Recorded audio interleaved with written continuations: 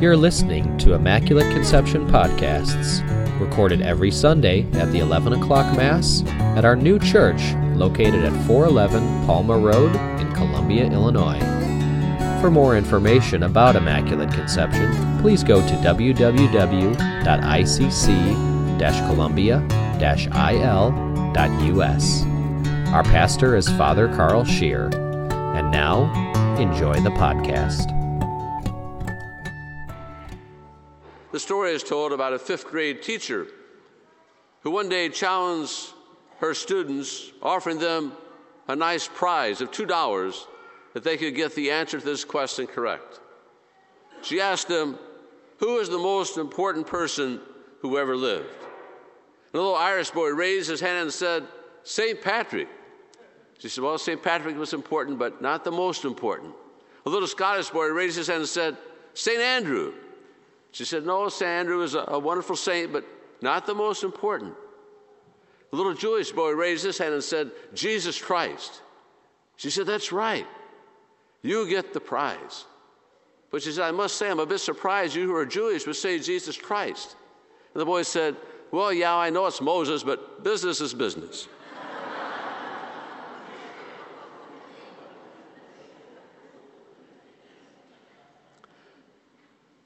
The passage from Luke's Gospel today that introduces John the Baptist starts out by telling us the names of all these important people who were in leadership positions.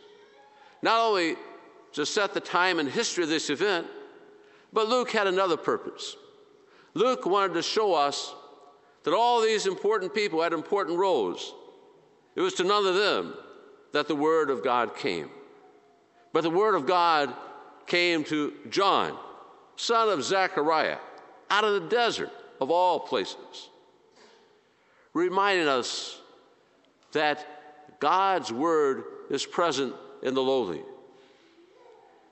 For Luke begins his narrative of the Nativity event, as we'll read on Christmas Day, in a similar way, talking about in the time of Caesar Augustus, when Quirinius was the ruler, that Jesus comes in the world of nobodies, Joseph and Mary, born in a nobody town of Bethlehem, and shepherds, who were the lowly nobodies of that culture, were the first to get the message.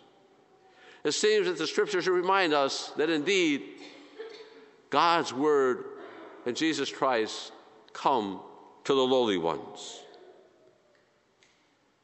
Last week, I mentioned at the 9 o'clock and 11 o'clock Masses that our word for the week, or our virtue for the week, might be patience, based upon the Scripture readings and also during this Advent season, remembering how the people of Israel waited for centuries patiently for the coming of Messiah.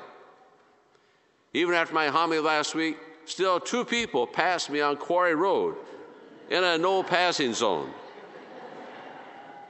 I know it was none of you, but 2 people got a horn honk because they passed in a no passing zone. I think our word for the second week of Advent, or the virtue for this week, might be humility. Reminding us that, again, Jesus comes in the lowly, in people and places where we might least expect, and not to the strong and the powerful and the important. We are called to be humble. That does not mean to put ourselves down, but it simply means to always put others and God ahead of ourselves. The word humility comes from the word humus, which means earth or soil. Remind us that we're all made from the same dirt, if you will. We're all God's children, and that we must recognize that God's love for each one of us is special, that we're all God's favorites. Sometimes we forget that God is present in all of our sisters and brothers. Sometimes we get caught up in our culture and think all our attention should go to the important ones, those who are the great athletes, sports stars, those who are the movie stars. And the list goes on and on, how we get caught up in our culture. All these people get all kinds of money and attention. That's not necessarily where we will find God. That's not necessarily where Jesus will be present. Yesterday we celebrated the Feast of the Immaculate Conception of Mary. Mary, a lowly maiden, who was willing to set aside her plans to accept God's plans for her. She did it in humility. She is the premier disciple, our example, as well as our parish patroness. Like Mary, we too must be willing to say, let it be done to me according to your word, according to God's plan, not our own. We know that our Holy Father, Pope Francis, is a wonderful example of humility for us. Always being attentive to the little ones, the lowly ones. Whenever he goes to visit a country, he goes to prisons, he goes to hospitals, he goes to food kitchens, to visit the lowly ones, to be present with them. I remember a quote that he made within the last year when he said, I made a mistake in judgment. It's not often that you hear a pope say something like that. Jesus, too, hung out with the lowly ones. He was criticized because he spent time with lepers, the sick, the prostitutes, the tax collectors. But Jesus came for all people. Every time I think of Jesus being with the lowly ones, I think of that popular song sung by Garth Brooks, Friends in Low Places. Isaiah is quoted by Luke today that God has commanded that every lofty mountain and hill be made low. That we are commanded to get off our pedestals, to come down off our high horse, and to be humble before our God. It is when we are humble before our God that we can open our hearts to the presence of Jesus, that he can truly be born within us. This afternoon we'll have at 3 o'clock our annual Advent communal celebration of the Sacrament of Reconciliation, an opportunity for all of us to come humbly before our God, to acknowledge our imperfections, our weaknesses, our sins, and to be renewed through the grace of that sacrament to become a better person, the best version of ourselves that we can be.